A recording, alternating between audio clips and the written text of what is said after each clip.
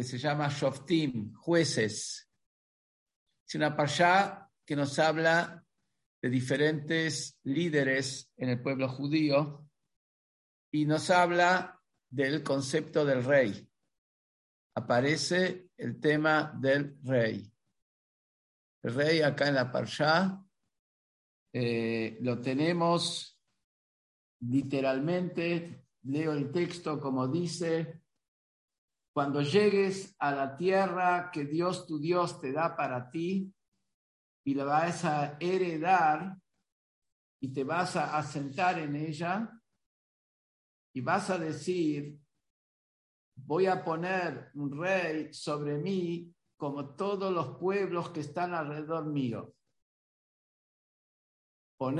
Habrás de poner sobre ti un rey que va a elegir Dios a él.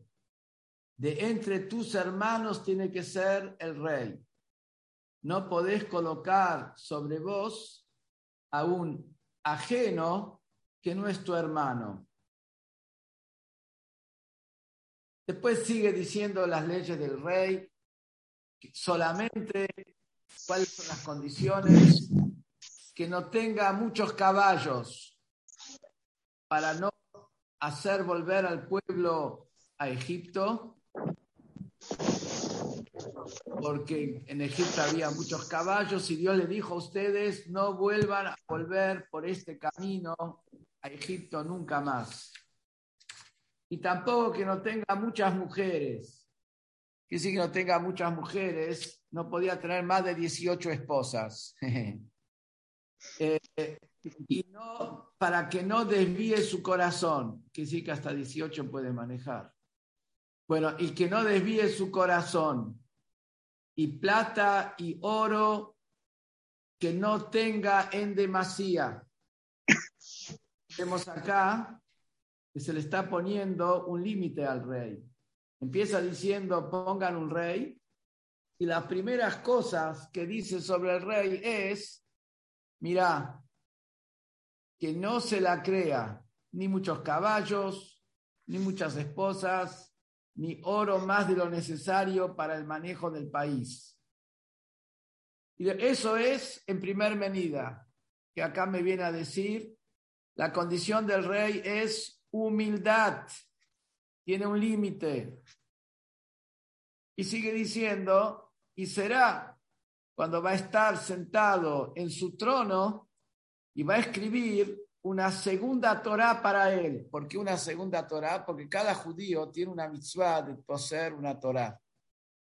Esta mitzvah, por eso es una mitzvah de escribir un rollo de la Torá.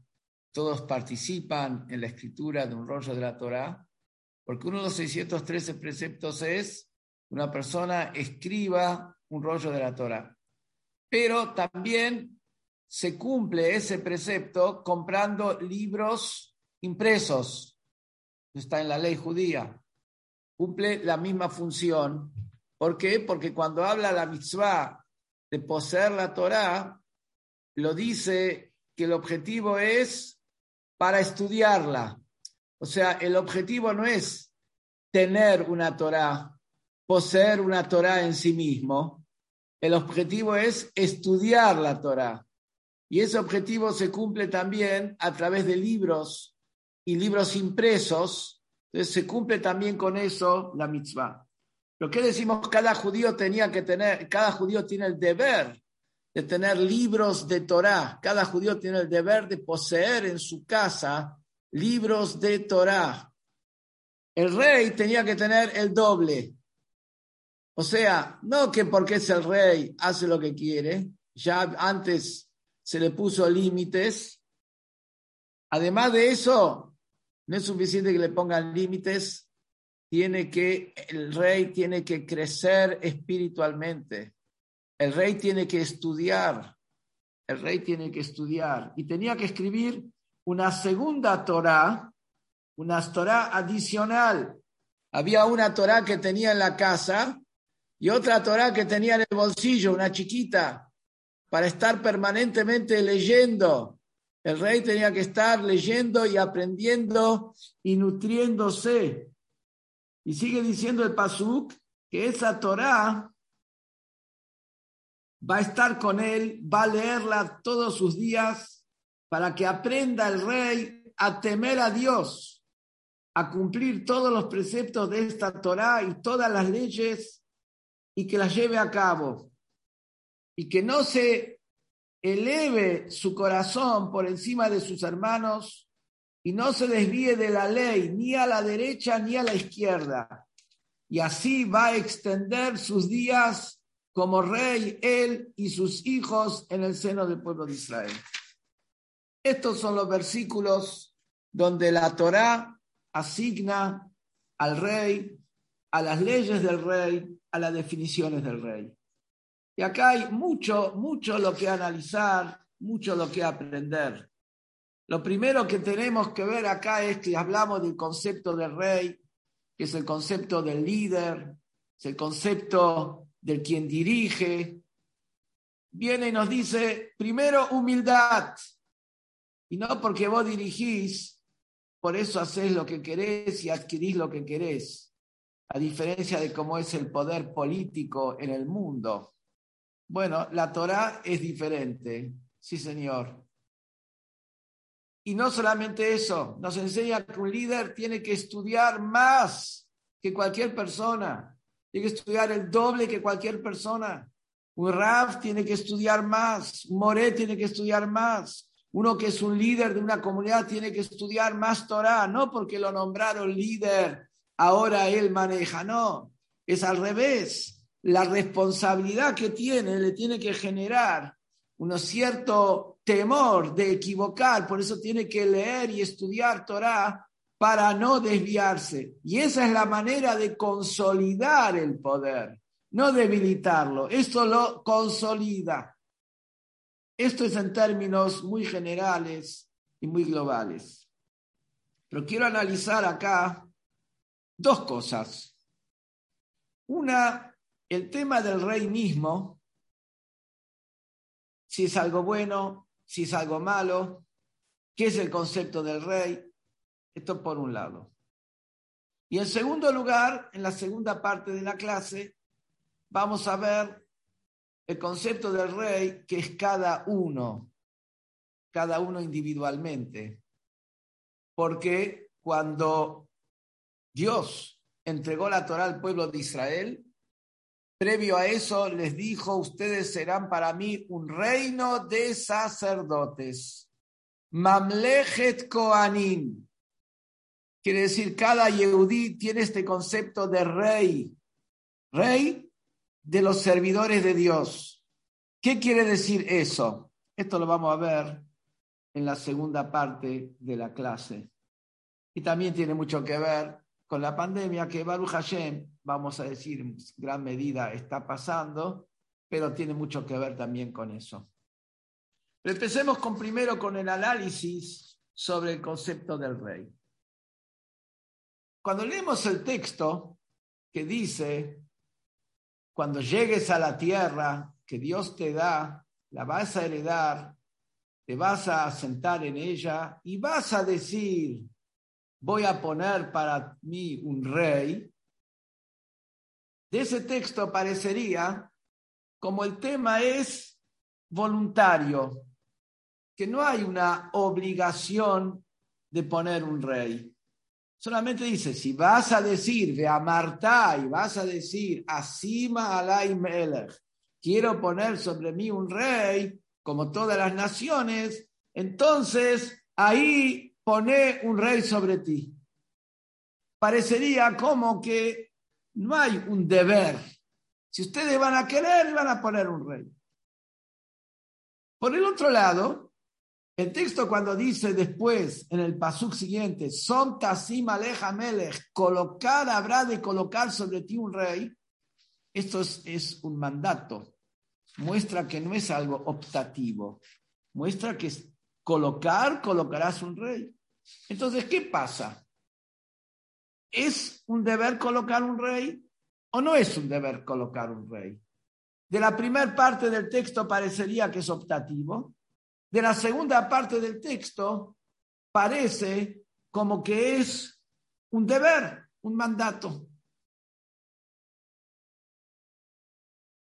Más aún, encontramos que en la época del profeta Samuel, cuando el profeta Samuel se hizo ya mayor, anciano, vinieron los judíos y le pidieron que quieren un rey. Y el profeta Samuel se enojó que piden un rey. Y también Dios dijo, no solamente te despreciaron a vos, me despreciaron a mí al pedir un rey. Parecería entonces que no está bien el hecho de poner un rey. Acá tenemos que el pasuk dice, habrás de colocar un rey. Por el otro lado vemos que no había un rey y los judíos vinieron a pedir el rey. Como dice acá la primera parte del texto, ustedes van a estar en la tierra y van a decir, parecería que encaja. Entonces, ¿cómo es el tema? ¿Por qué Dios se enojó? Si Dios mismo dice, si ustedes van a decir que quieren un rey, que si que mal no está, es optativo. Y ahí Dios se enojó y el profeta Shmuel se enojó. ¿Por qué ustedes piden un rey? Y lo que hace más incomprensible el tema es que al final Dios dice que nombren un rey, coloca un rey. ¿Y quién era el rey? El rey Shaul, famoso rey Shaul que lo ungió profeta Shmuel. Después el profeta Shmuel, años más tarde, también unge al rey David. Pero el primer rey que unge Shmuel es el rey Shaul. Entonces vemos que por un lado Dios se enoja, por el otro lado dice ponerles el rey y lo unge el profeta Shmuel por orden de Dios. Esto un poquito confunde. ¿Es optativo? ¿No es optativo? ¿Está mal o está bien? Más, tenemos una Gemara que dice que los judíos al llegar a la tierra de Israel recibieron 3 preceptos que se les agrega en el momento de entrar a la tierra de Israel. Precepto número 1, nombrar un rey. Precepto número 2, destruir la descendencia de Amalek, el archienemigo del pueblo judío. Precepto número 3, construir el Bet HaMikdash, el santuario. Entonces vemos que nombrar el rey va de la mano de construir un santuario. Y previo a construir un santuario hay que nombrar un rey. Entonces, ¿cómo se entiende? ¿Por qué Dios se enojó en la época de Shmuel?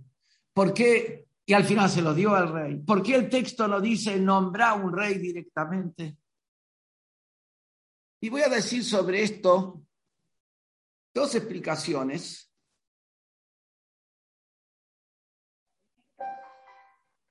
Perdón.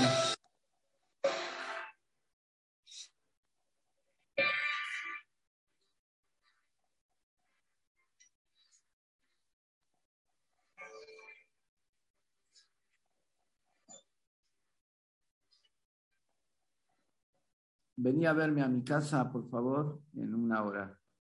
Por favor. Disculpen. Entonces, te voy a dar 2 explicaciones para entender un poco el texto en la Parshá, que primero parece que es optativo, después parece que después es un mandato. Con Shmuel, primero Dios se enoja, después manda a colocar el rey. ¿Cómo es? ¿Cómo se entiende eso? Y después una explicación muy interesante de todo lo que pasó ahí con el profeta Shmuel. Primera explicación, que la dice un comentarista que se llama el Or HaHaim, comentarista sefaradí, contemporáneo del Baal Shem Tov, cabalista, que está en tándem con el Baal Shem Tov, en unión con el Baal Shem Tov, aunque nunca se vieron, había entre ellos un gran, profundo vínculo. Y el Or HaHaim me explica así, que en el concepto del rey existen 2 tipos de rey. existe el rey como todas las naciones. Como en la época de Shmuel, que dijeron queremos un rey como todos los pueblos. Queremos o como dice acá el texto, y vas a decir, quiero colocar un rey como todos los pueblos que están alrededor. ¿Cuál es la función del rey normalmente? Simplemente una cuestión de concentrar el poder y dirigir. Concentrar el poder, dirigir y llevar adelante las batallas. El concepto del rey en las naciones es donde se maneja, el rey es la ley, el rey es el que dictamina la ley, no así en el judaísmo. En el judaísmo los jueces son independientes totalmente del rey. O sea, la separación de poderes, que es la base de la democracia moderna, de Montesquieu, que se separa el poder judicial del poder ejecutivo, del poder legislativo, está muy marcada en el judaísmo ya de antemano. El rey era el poder ejecutivo. Los shoftim eran el poder judicial. Y después tenías también, los kohanim eran el poder judicial. Y después el poder legislativo era el Sanedrín, que cada uno eran tres.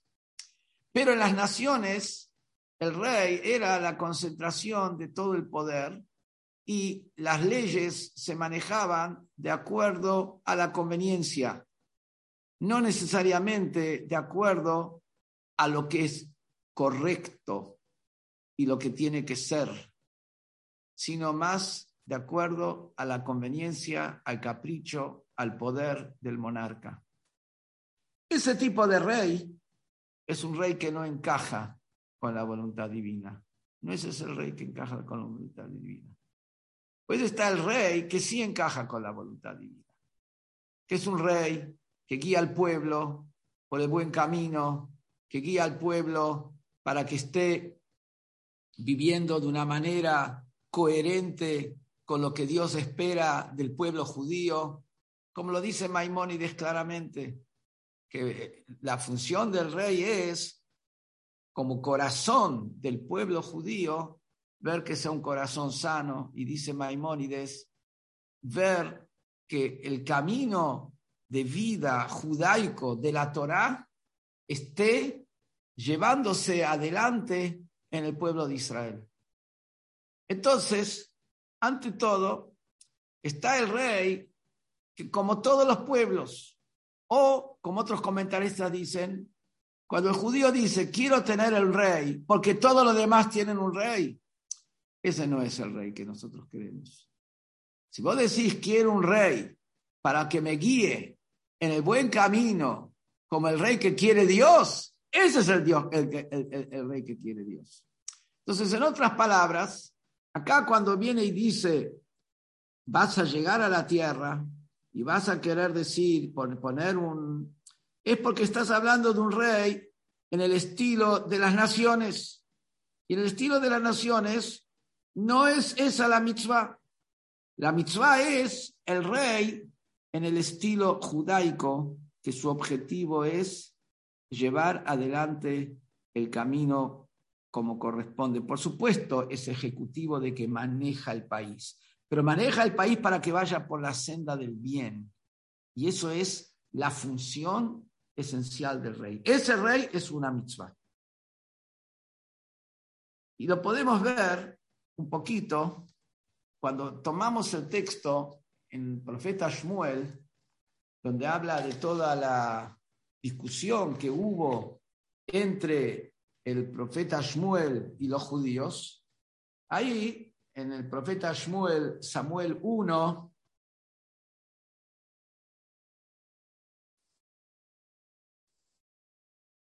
dice,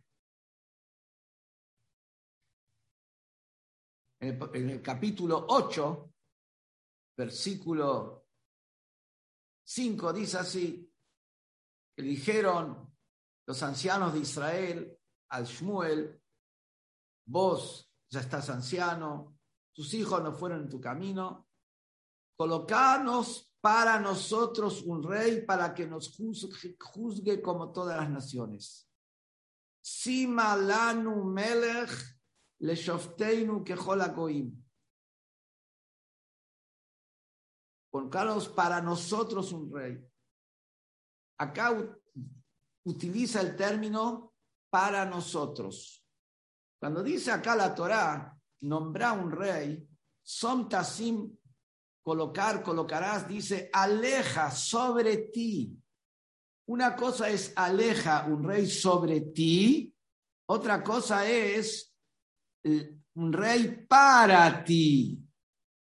¿Qué diferencia hay entre un rey sobre ti y un rey para ti? Explica el Kli Yakar, una explicación espectacular. Un rey sobre ti es donde el rey dirige y el rey genera que exista un temor hacia una autoridad superior. Porque el temor hacia el rey, en realidad, tiene que llevar al temor hacia lo que es superior al rey, que es Dios. Porque el rey tenía que ser el ejemplo de la nulidad frente a Dios. Como lo vemos nosotros, que cuando decimos nosotros la amidad, el rezo, nos inclinamos en la primer brajá, en el rezo de la Shmona Esrei, de la amidad. Cuando empezamos, Baruch Atah Hashem, nos inclinamos. Terminamos la primera brajá, Magen Abraham, volvemos a inclinarnos. Después, cuando dijimos Modim, nos inclinamos. Nos inclinamos en la brajá casi anterior a la penúltima brajá, a Tov Shimcha U'Chalnu Eliodot. 4 veces nos inclinamos nosotros cuando rezamos. A pesar que hay 18 o 19 bendiciones, 18, 19 veces que se dice Baruch Atah. El rey, ¿cuántas veces se inclinaba? Una sola. ¿Qué quiere decir una sola? El rey decía todo el rezo de las 18, 19 bendiciones de la amidad, la decía inclinado hacia abajo. Nosotros nos paramos derecho. En el rey se exigía y se veía una sumisión a Dios mayor que la sumisión que tenía todo el pueblo. Una sumisión a Dios, producto de eso que el rey tenía consigo la Torá permanentemente. Entonces, por eso, el rey, que era Som Tasim Aleja Melech, vas a colocar sobre ti un rey, sobre, encima, viene justamente para generar en la persona ese sentimiento de que hay algo superior a él y de la superioridad del rey que está por encima de él. Y él acepta la autoridad del rey, de ahí llega a algo que es superior al propio rey, a aquello que el rey está supeditado. Porque como dijimos antes, el rey se exigía mayor humildad y del rey exigía una mayor nulificación frente a Dios. Entonces ahí vino, cuando vinieron en la época de Shmuel y le pidieron a Shmuel un rey, dijeron, colocamos para nosotros, no encima de nosotros. Para nosotros colocanos un rey. ¿Qué decir para nosotros? Que yo lo pueda manejar. No que yo acepte su autoridad. Quiero un rey que yo lo pueda manejar. Y como sigue diciendo el texto, le shofteinu, para juzgarnos, que jolagoim, como es en todas las naciones. Y sí, ¿por qué trae un rey para nosotros, para juzgarnos, como todas las naciones? Porque cuando el rey es para mí, entonces los dictámenes, los juicios, los voy a poder manejar yo. Cuando el rey está pendiente de mí, cuando el rey depende de la popularidad, cuando el rey depende de las encuestas, cuando el rey depende más de qué es lo que va a decir la gente, es para mí, depende de mí. Entonces yo voy manejando las leyes como quiero, voy manejando las situaciones como quiero. Y eso dice que Jolagoim, como así es en todas las naciones del mundo, el que está cerca del rey, el que está cerca del poder, va manejando las cosas. Por eso dice, y que Shmuel Anabí se enojó con eso. ¿Y que dice? Kasher Amru, como ustedes dijeron, Nananu Melech Leshofteinu, vuelve a repetir estas palabras. Ustedes pidieron un rey para nosotros, un rey que nos juzgue, que sí, para nosotros que nos juzgue, que nosotros lo manejemos. Eso es todo lo opuesto al concepto del rey. Y justamente es el concepto del rey en el pueblo de Israel, que es alguien que se acepta una autoridad superior, porque es uno de los conceptos más importantes y básicos que tiene que tener el hombre. El hombre tiene que entender que hay algo superior a él, que es Dios. Pero el hombre no llega directamente a la sensación, a la percepción de ese abstracto, de esa fuerza superior a él. A través de la autoridad del rey, llega a entender que hay una autoridad que es la superior al rey, a ese rey frente al cual el rey está permanentemente, cuando dice la midá, todo el tiempo con la cabeza baja, frente a él. Como la famosa historia, famosa para nosotros que estudiamos en la yeshiva de Chabad, que en cierta ocasión, en la yeshiva, hubo en Lubavitch, en la época del quinto Rebbe de Chabad, eran todos buenos alumnos, y una vez hubo un acto de desobediencia por parte de los alumnos, porque no estaban de acuerdo en cómo la yeshiva, o sea, como los facultativos de la yeshiva, los morim, los rabanim, estaban llevando a cabo las cosas. Ellos pensaban que había que hacerlo mejor, de otra manera. O sea, no es que buscaban, digamos así, rebelarse para algo peor. No, ellos pensaban que la yeshiva hay que llevarla adelante mucho mejor que como la estaban llevando los rabanim. ¿Qué ocurrió? Cuando terminara el estudio, hoy en día toca el timbre, o en otras escuelas ahí ponen música y se sale al recreo. En esa época no había ni timbre ni música. Cuando llegaba el momento del recreo, el mashgiach, vamos a decir, el responsable de toda la conducta del alumnado, daba un golpe en la mesa y se sabía que terminó el horario de estudio. Llegó la finalización del horario de estudio, el mashgiach dio un golpe en la mesa, ningún alumno se paró, nadie salió al recreo, siguieron estudiando, tipo las huelgas que hacen en Japón, que trabajan más. Nadie salió. A los 5 minutos, pasaron 5 minutos del horario, un alumno pegó el golpe sobre la mesa y ahí se pararon y salieron todos para el recreo, salieron para cenar. Entonces el mashgiach, el responsable de los alumnos, lo llamó a ese alumno que dio el golpe y le dijo así: mira, te quiero explicar algo. Hoy vos te rebelás contra mí, que soy el responsable acá del grado. Mañana te rebelás contra tus padres. Pasado te rebelás contra el Rebbe y finalmente te rebelás contra Hashem. Acá hay un concepto, si una persona tiene incorporado el concepto de la autoridad. El concepto por qué en el pueblo de Israel hay un rey y hay una mitzvah que haya un rey, es Aleja Melech, sobre ti. Es el concepto de la autoridad del rey y que la autoridad del rey tiene que generar en la persona el concepto, la percepción de la autoridad de Dios. En la época de Shmuel Anabí ellos nos pidieron Aleinu, sobre nosotros un rey como autoridad. No, Tnulanu, dame un rey para nosotros. Y Leshofteinu, que nosotros lo manejemos. Y por eso después también, cuando Shmuel Anabí les da el rey, como dice Dios, ponerles un rey, ahí el rey le dice Shmuel Anabí, Alejem, sobre ustedes va a ser el rey. Y acá tengo que entrar a un concepto que es un poquito más profundo, que es el siguiente. La Torá dice, cuando lleguen ustedes a la tierra que Dios le da, van a decir, ponemos todos los pueblos que hay alrededor. así malay, quiero sobre mí. ¿Qué quiere decir? Explica el Kli Yakar, explica así. Cuando lleguen a la tierra de Israel, y van a estar asentados, y van a estar fuertes, y van a estar exitosos en la agricultura, exitosos en la ganadería, exitosos en la economía.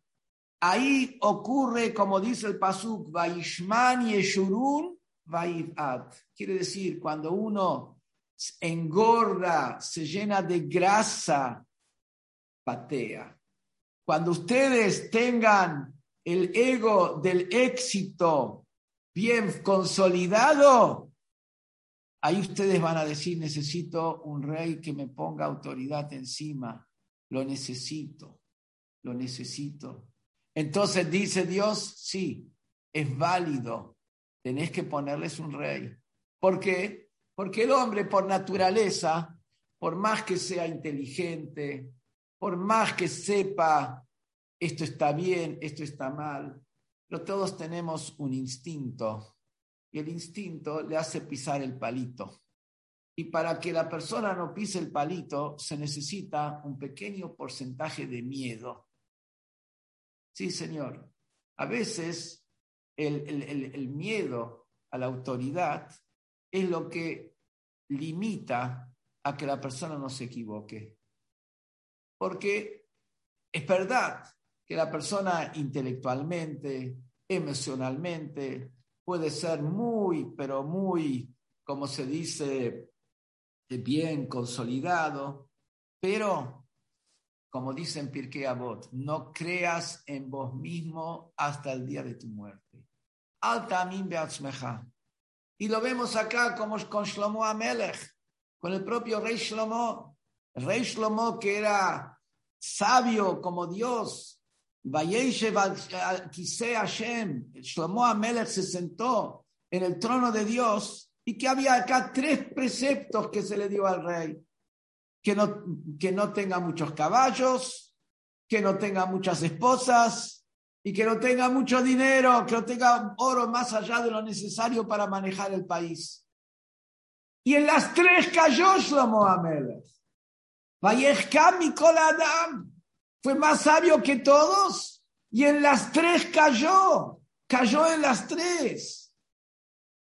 ¿Qué es lo que vemos? Como una persona, por más que sea sabio y todo, necesita autoridad encima. Necesita tener un poco de miedo encima. Y justamente acá de paso, en un paréntesis, dice que no tenga muchos caballos para que no vuelvan a Egipto, porque en Egipto había caballos, el caballo de árabe, de pura sangre árabe, buenos caballos, y está prohibido volver a Egipto. Dice el Midrash que en la Torá no encontramos que se nos diga el motivo de los preceptos. En la Torá te dice, esto se puede, esto no se puede. Esto hay que hacer, esto no hay que hacer. Tenemos raras excepciones. Esta es una. No dice el motivo. Está prohibido que el rey tenga caballos. ¿Para qué? Para que no vuelva a Egipto. Dijo Shlomo HaMelech. ¿El motivo es para no volver a Egipto? Yo voy a tener caballos y yo no voy a volver a Egipto. Voy a tener caballos de la Argentina. Voy a tener caballos criollos. Voy a tener caballos criollos, no voy a tener caballos de Egipto. Justamente porque Shlomo HaMelech era sabio y sabía que la Torah dice el motivo por qué no se puede tener rey muchos caballos para volver a Egipto. Dijo, yo ya me voy a cuidar, yo ya no voy a caer. Y cayó. Lo mismo también con las esposas. Que no tenga muchas esposas, ¿para qué? Que no le desvíen el corazón. ¿Qué pasó con Shlomo HaMelech? Tuvo 1000 esposas y tuvo esposas que de alguna manera hicieron idolatría, de alguna manera se desviaron de lo que tiene que ser. O sea, y por eso de alguna manera como que Shlomo HaMelech hubiera quedado enganchado con las acciones. Él dijo, yo voy a tener muchas mujeres, a mí no me va a desviar el corazón. Y cayó. Vemos acá, entonces, el concepto del rey, ese concepto de la autoridad, el concepto de tener algo encima de uno, ese es un concepto que tiene que estar. Y ese es el concepto de la mitzvah del rey, ante todo. El concepto de asumir que hay algo superior a uno. Y como dice Pirkei Avot, que uno tiene que incluso rezar por el gobierno. Pedí para que el gobierno esté bien, que el gobierno esté sólido. ¿Por qué? Ilmalei Morá, si no es por el miedo al gobierno, si no es por el miedo al reino, uno se tragaría vivo al otro. Está en la naturaleza humana. El concepto que, por eso, el miedo, el concepto un poquito de miedo hace que la persona se ablande, si no la persona es demasiado fuerte en sí mismo, demasiado dura en sí mismo, y es ahí donde la persona se equivoca. Esto sería, en términos básicos, la explicación de que el rey en sí mismo es algo positivo. La manera como lo pidieron en la época de Shmuel, que lo querían un rey para manejarlo ellos, eso es algo que es negativo. Tomar un rey no para que sea tu autoridad, sino tomar el rey para que esté a tu disposición y vos manejes las cosas, eso es negativo. Y eso es que Jolagoim, eso es como funciona la política en todo el mundo. Interesante que el Kriakar dice, como ocurre también hoy en día muchas veces con los rabinos, lo toman a un rabino por X tiempo. ¿Por qué un rabino es para siempre? Porque un rabino no es por X tiempo. El rabino también tiene que ser por X tiempo. Todos los puestos, el presidente va cambiando, todo va cambiando. ¿Por qué el rabino es para siempre? Salvo que haga algo grave y lo tengan que destituir. ¿Por qué? Porque si es por X tiempo, el rabino está permanentemente a prueba de la comunidad. Él tiene que quedar bien con ellos para que después le renuevan el contrato. Entonces, no va a decir siempre lo que tiene que decir, no va a hablar lo que tiene que hablar, dirigir como tiene que dirigir. ¿Por qué? Porque él necesita tener los votos. Por eso, así dice el Kriakar.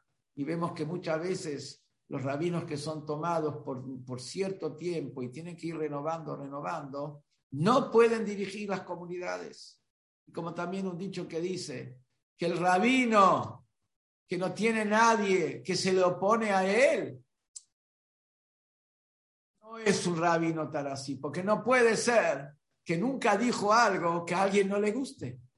Todo el mundo son tzadikim, todo el mundo son perfectos. Si el rabino dice lo que hay que decirse, si el rabino habla lo que hay que hablar, siempre va a tener alguien que no esté de acuerdo. ¿Por qué? Porque, como conocida la famosa historia del rabino que llegó a una ciudad y le dijeron, mire, rabino, le quiero avisar que no hable acá del cuidado del Shabbat, porque como hay algunos miembros de la comisión directiva que no cuidan Shabbat, usted va a hablar mucho de cuidado del Shabbat, los va a incomodar.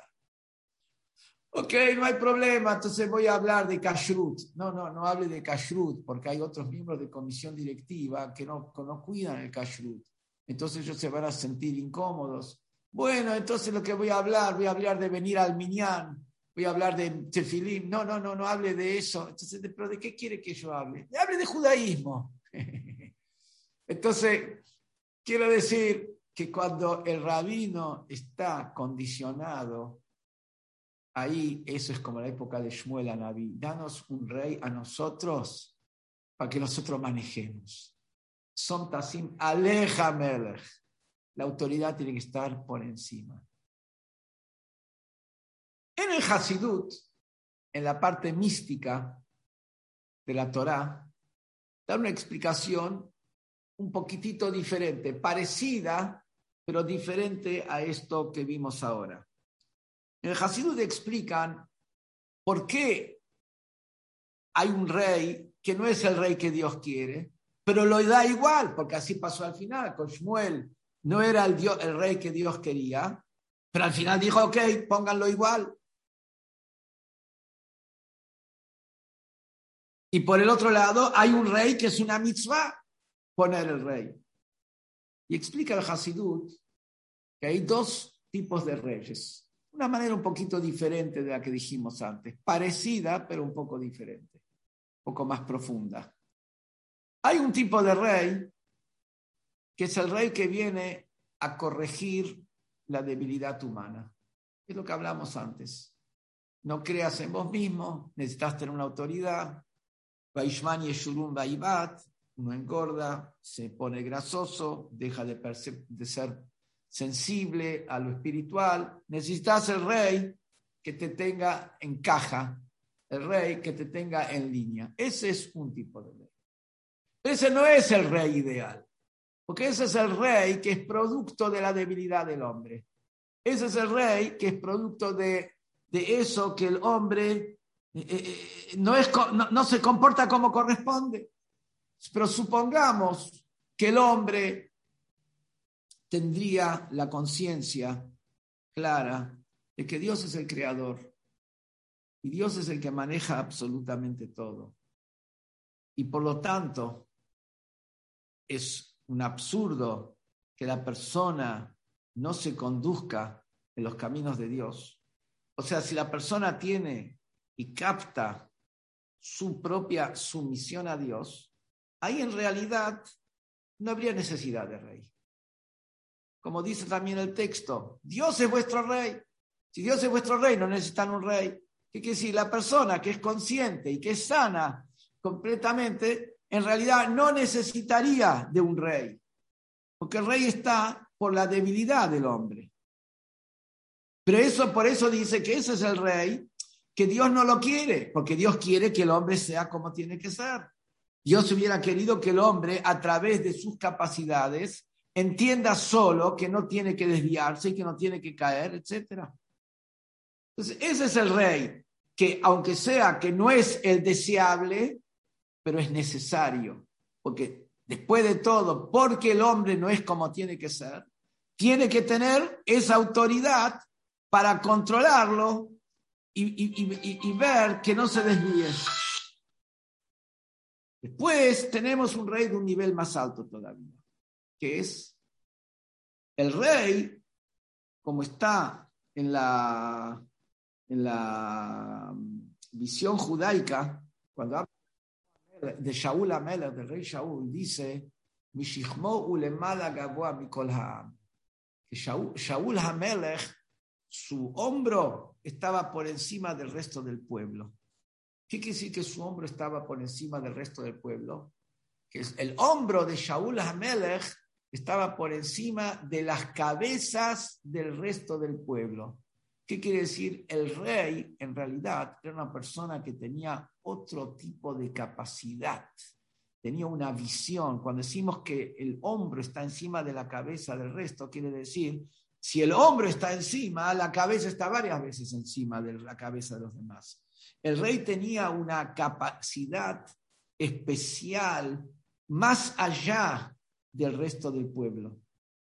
Y a través del rey podía el pueblo conectarse con niveles espirituales más allá de su propia capacidad.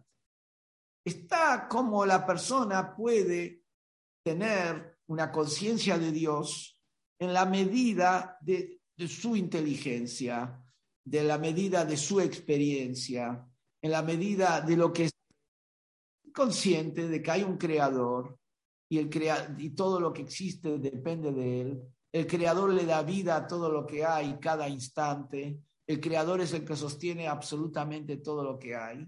Entonces, en su capacidad, cada uno está capacitado a llegar a comprender y entender esto. Pero después hay un nivel de sumisión reverencial a Dios. Hay un nivel donde la persona pueda vincularse con la majestuosidad de Dios. Una cosa es vincularse con el hecho de que Dios le da vida y Dios lo sostiene y Dios maneja todo. La persona no puede parpadear un segundo si no es que Dios le da la vida. No puede, por cada respiro de la persona La persona tiene que agradecer a Dios. Kol haneshamat halel ka, kol neshima beneshima. Cada respiro hay que agradecer a Dios. Eso lo entiende cada uno. Después existe un nivel donde la persona percibe la majestuosidad de Dios, más allá de lo que él capta en su experiencia personal, intelectual, etc. Esa majestuosidad es la función del rey. La función del rey era que el judío, como dijimos antes, perciba un nivel de sumisión hacia algo superior. Hay algo superior que es el creador. Ese es el Aleph Bet. Reishit Chochma Irat Hashem. El principio de la sabiduría es el temor a Dios. ¿Qué quiere decir que el principio de la sabiduría es el temor a Dios? Esto quiere decir que temor a Dios implica que te achicás frente a Dios. Eso es el temor a Dios. No se refiere al temor al castigo. Quiere decir, te achicás frente a Dios. Achicarse frente a Dios implica que empezaste a entender y te cayó la ficha. ¿Qué quiere decir de que hay un ser supremo? ¿Qué quiere decir que hay una fuente suprema que maneja absolutamente todo? Y la grandeza de esa fuerza superior y la dependencia absoluta cada instante de todo lo que existe. Ese es el concepto del rey, es traer ese temor, ese achicarse frente a Dios, ese bitul, esa anulación hacia Dios. Pero en esa anulación hacia Dios tenemos dos niveles. Tenemos un nivel de sumisión a Dios que cada uno puede captar, porque cada uno puede entender que él depende de Dios, y cada uno puede entender que cada respiro que él hace depende de Dios, y cada uno puede entender que cada paso que da depende de Dios. Una persona se acostó a dormir y a las 2 de la mañana, 1 de la mañana se cayó el edificio, la ley. Cada instante, cada cosa está en manos del Creador. Cada instante la persona está en... Entonces, esto lo puede entender cada uno. Pero después hay un nivel de entender la majestuosidad de Dios. Entender lo sublime de Dios. Es una terminología de los éticos judaicos, del Musar y de la Kabbalah. Se llama Irá y la el temor supernal hacia Dios, el temor frente a la reverencia, la apreciación del infinito absoluto, y que uno es la nada total frente al infinito absoluto. Ese sentimiento de que uno es la nada total frente al infinito absoluto es justamente el verdadero objetivo del rey, de acuerdo a la mística. El hecho de que el rey logre que la persona se mantenga en casilla y no se desvíe del camino, ese todavía no es el verdadero objetivo del rey. El verdadero objetivo del rey es llegar a percibir esa majestuosidad. Por eso encontramos que el Mashiach va a ser un rey. Cuando venga el Mashiach no va a haber maldad en el mundo. Cuando venga el Mashiach no va a haber esa debilidad del hombre. Cuando venga el Mashiach no va a haber necesidad de tener un rey para mantener una autoridad de que nadie se equivoque. ¿Por qué va a haber un Melech? ¿Por qué va a haber un Melech a Mashiach, un rey Mashiach? Porque el Mashiach va a transmitir y va a permitir percibir al hombre la majestuosidad infinita de Dios. El rey va a transmitir lo que está más allá de la captación del hombre. Por eso dice que Mashiach va a tener dos funciones. Una función que va a ser un Rav, él va a ser un maestro. Él va a enseñar lo que entendemos con nuestra capacidad. Pero a la vez va a ser un Melech, un rey. ¿Qué quiere decir? Nos va a transmitir de Dios lo que va más allá de nuestra capacidad.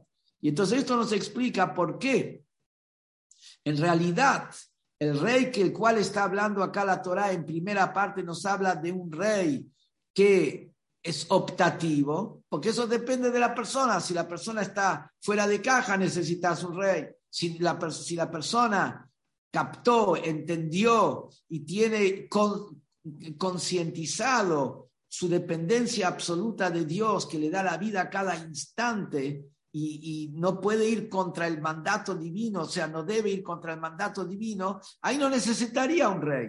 Pero para percibir la majestuosidad de Dios, para eso sí necesitaría un rey. Esto es con respecto al tema del rey en general.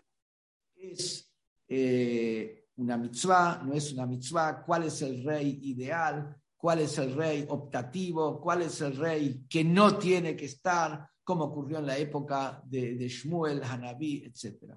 Pero ahora quiero cerrar con la otra parte de la clase, vamos a hacer cortito, donde hablamos que cada uno es como un rey. Dijimos que cada judío, previo a la entrega de la Torá, fue denominado, fue caratulado, fue identificado como Mamlechet Kohanim, un reino de sacerdotes. ¿Qué quiere decir eso?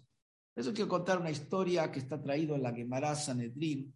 Está traído una historia sobre el rey Shlomo.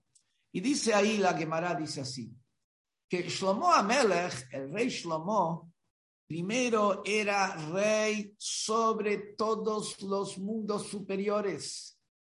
Como dice el Pasuk, Vayeshev Shlomo al Kisei Hashem, se sentó Shlomo sobre el trono de Dios.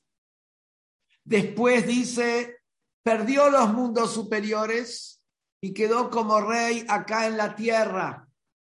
Pero era un rey que tenía poder en toda la tierra. El rey, como las historias de la reina de Saba y todas las naciones que escucharon de la sabiduría del rey Salomón, y que por supuesto esto no está tan, como se dice, registrado en lo que es la historia moderna desde Grecia y de Roma y todo lo demás, porque por supuesto ellos no podían aceptar de que un pueblo tan diminuto y tan diferente y tan espiritual como el pueblo judío haya tenido un rey con la fuerza que tenía el rey Salomón. El rey Salomón tenía poder, tenía riqueza, sabiduría, tenía un impacto en el mundo entero. Pero sí sigue diciendo la Gemara que después perdió ese impacto en el mundo entero y quedó como rey nada más que sobre Israel. Después diciendo la Gemara que incluso en Israel perdió fuerza y quedó como rey sobre Jerusalén. Y sigue diciendo la Gemara, después perdió fuerza en Jerusalén y quedó como rey sobre su cama nada más. Era rey sobre su cama. Como dice el pasuk que decimos a la noche en Kriyat Shema y en Shir Hashirim, que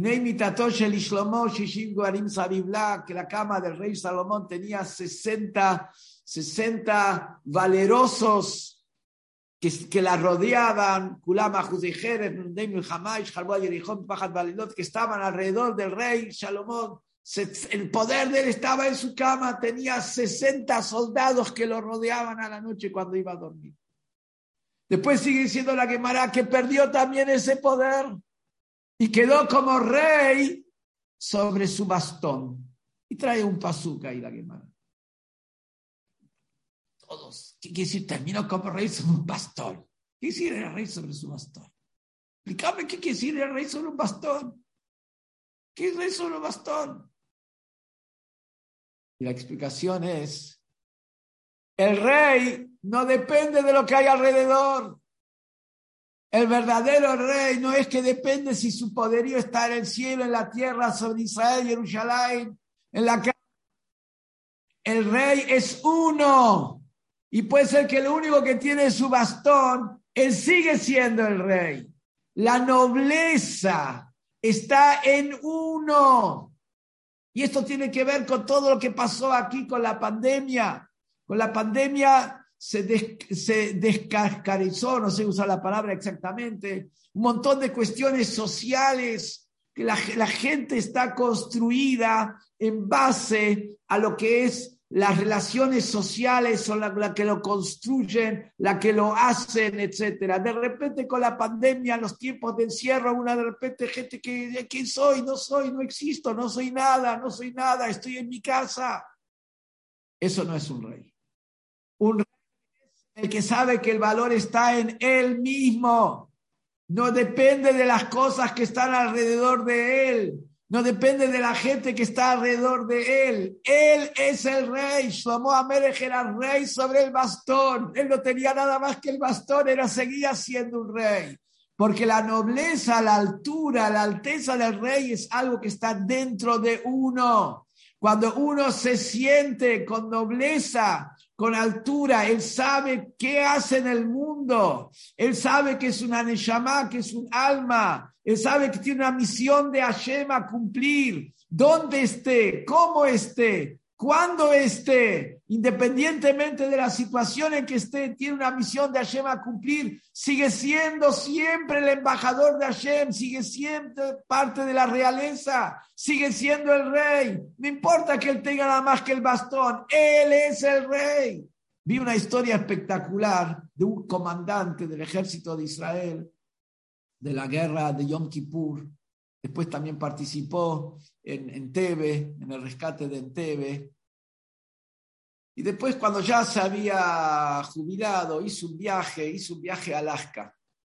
Y fue a Alaska porque quería un poquito oxigenarse, limpiar la cabeza de toda la tensión, donde había enfrentado situaciones límites, situaciones de peligro en muchos momentos.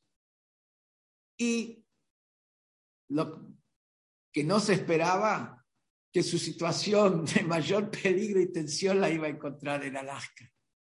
El hombre, no me acuerdo ahora el nombre de la persona, está el nombre, se puede escuchar como él mismo cuenta la historia en internet, comandante de Israel. El hombre llegó hasta Anchorage, la capital de Alaska. Ahí tomaron un avioncito hasta una ciudad pequeña que se llama King Salman. Se llama, interesante, King Salman. Llegaron ahí a King Salman, tomaron otro avioncito, más chiquito todavía, y llegaron a un lugar donde en total había 6 cabañas de madera.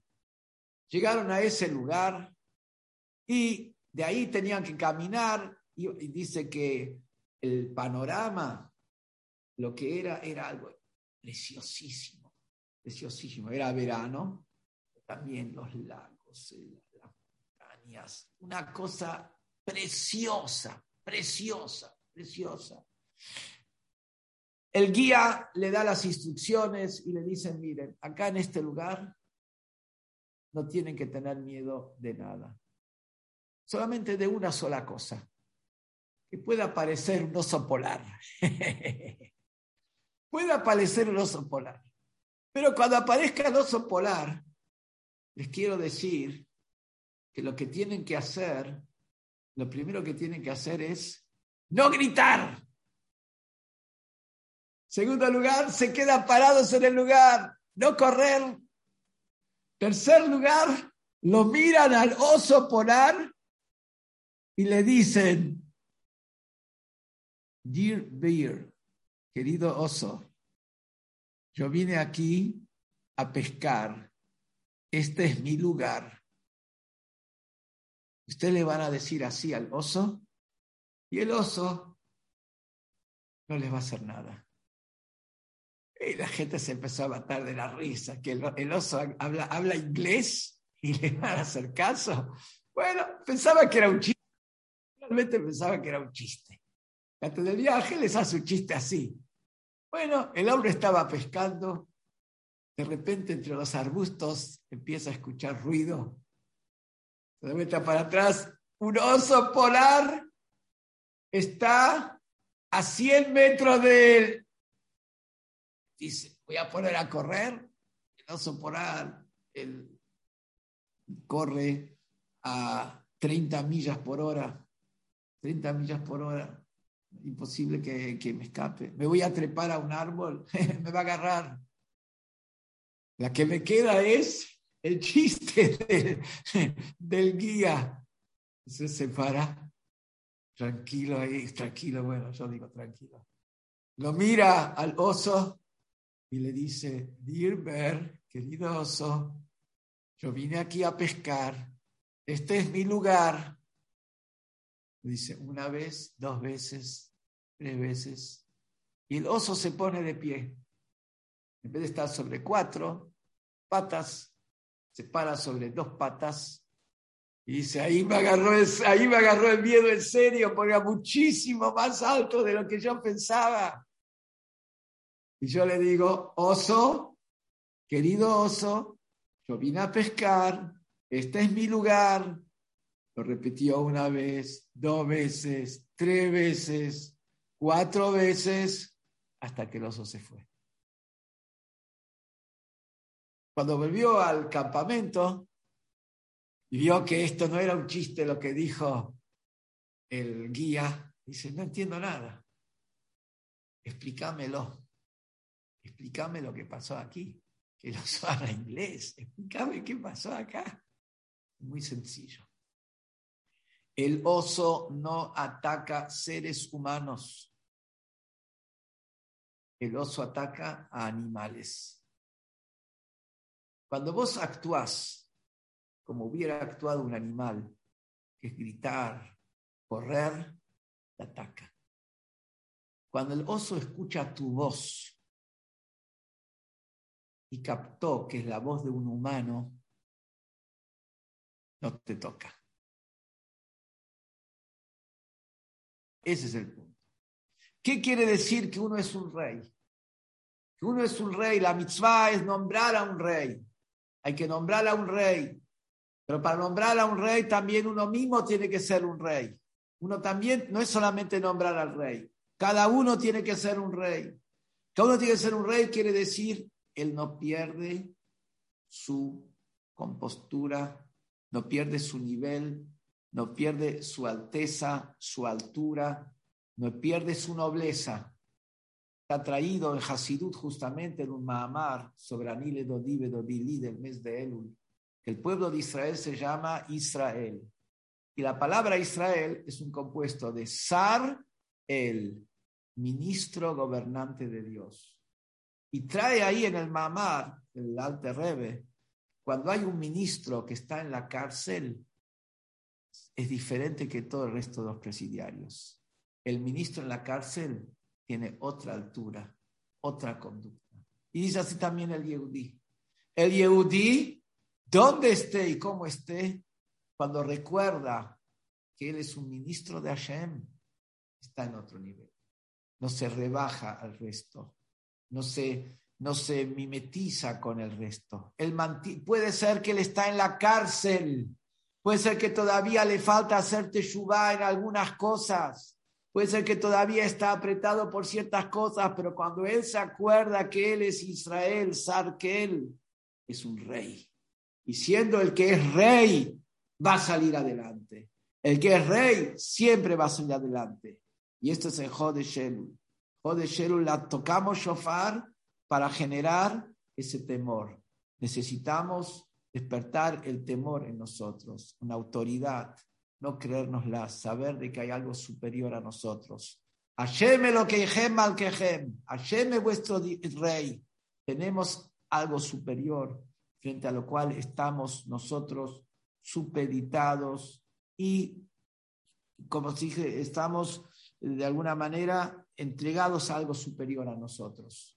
Esto por un lado, tocamos el shofar para generar ese temor. Pero por el otro lado también sabemos que somos como melahim, como reyes, si es por nuestra neshama, por nuestra alma somos reyes. Nuestro cuerpo es un animal, tenemos que educar. Nuestra neshama, nuestra alma es un rey. Sacamos la fuerza del rey y le agarramos la Torah, tratamos de ser humildes y ahí tenemos todas las bendiciones como termina la Parshá. Va a tener largos años en su reino, él y sus hijos y su familia. Tengamos un lindo Shabbat, un Shabbat de Parshat Shoftim, un Shabbat de realeza, donde cada uno recordemos que somos reyes y cada uno recordemos que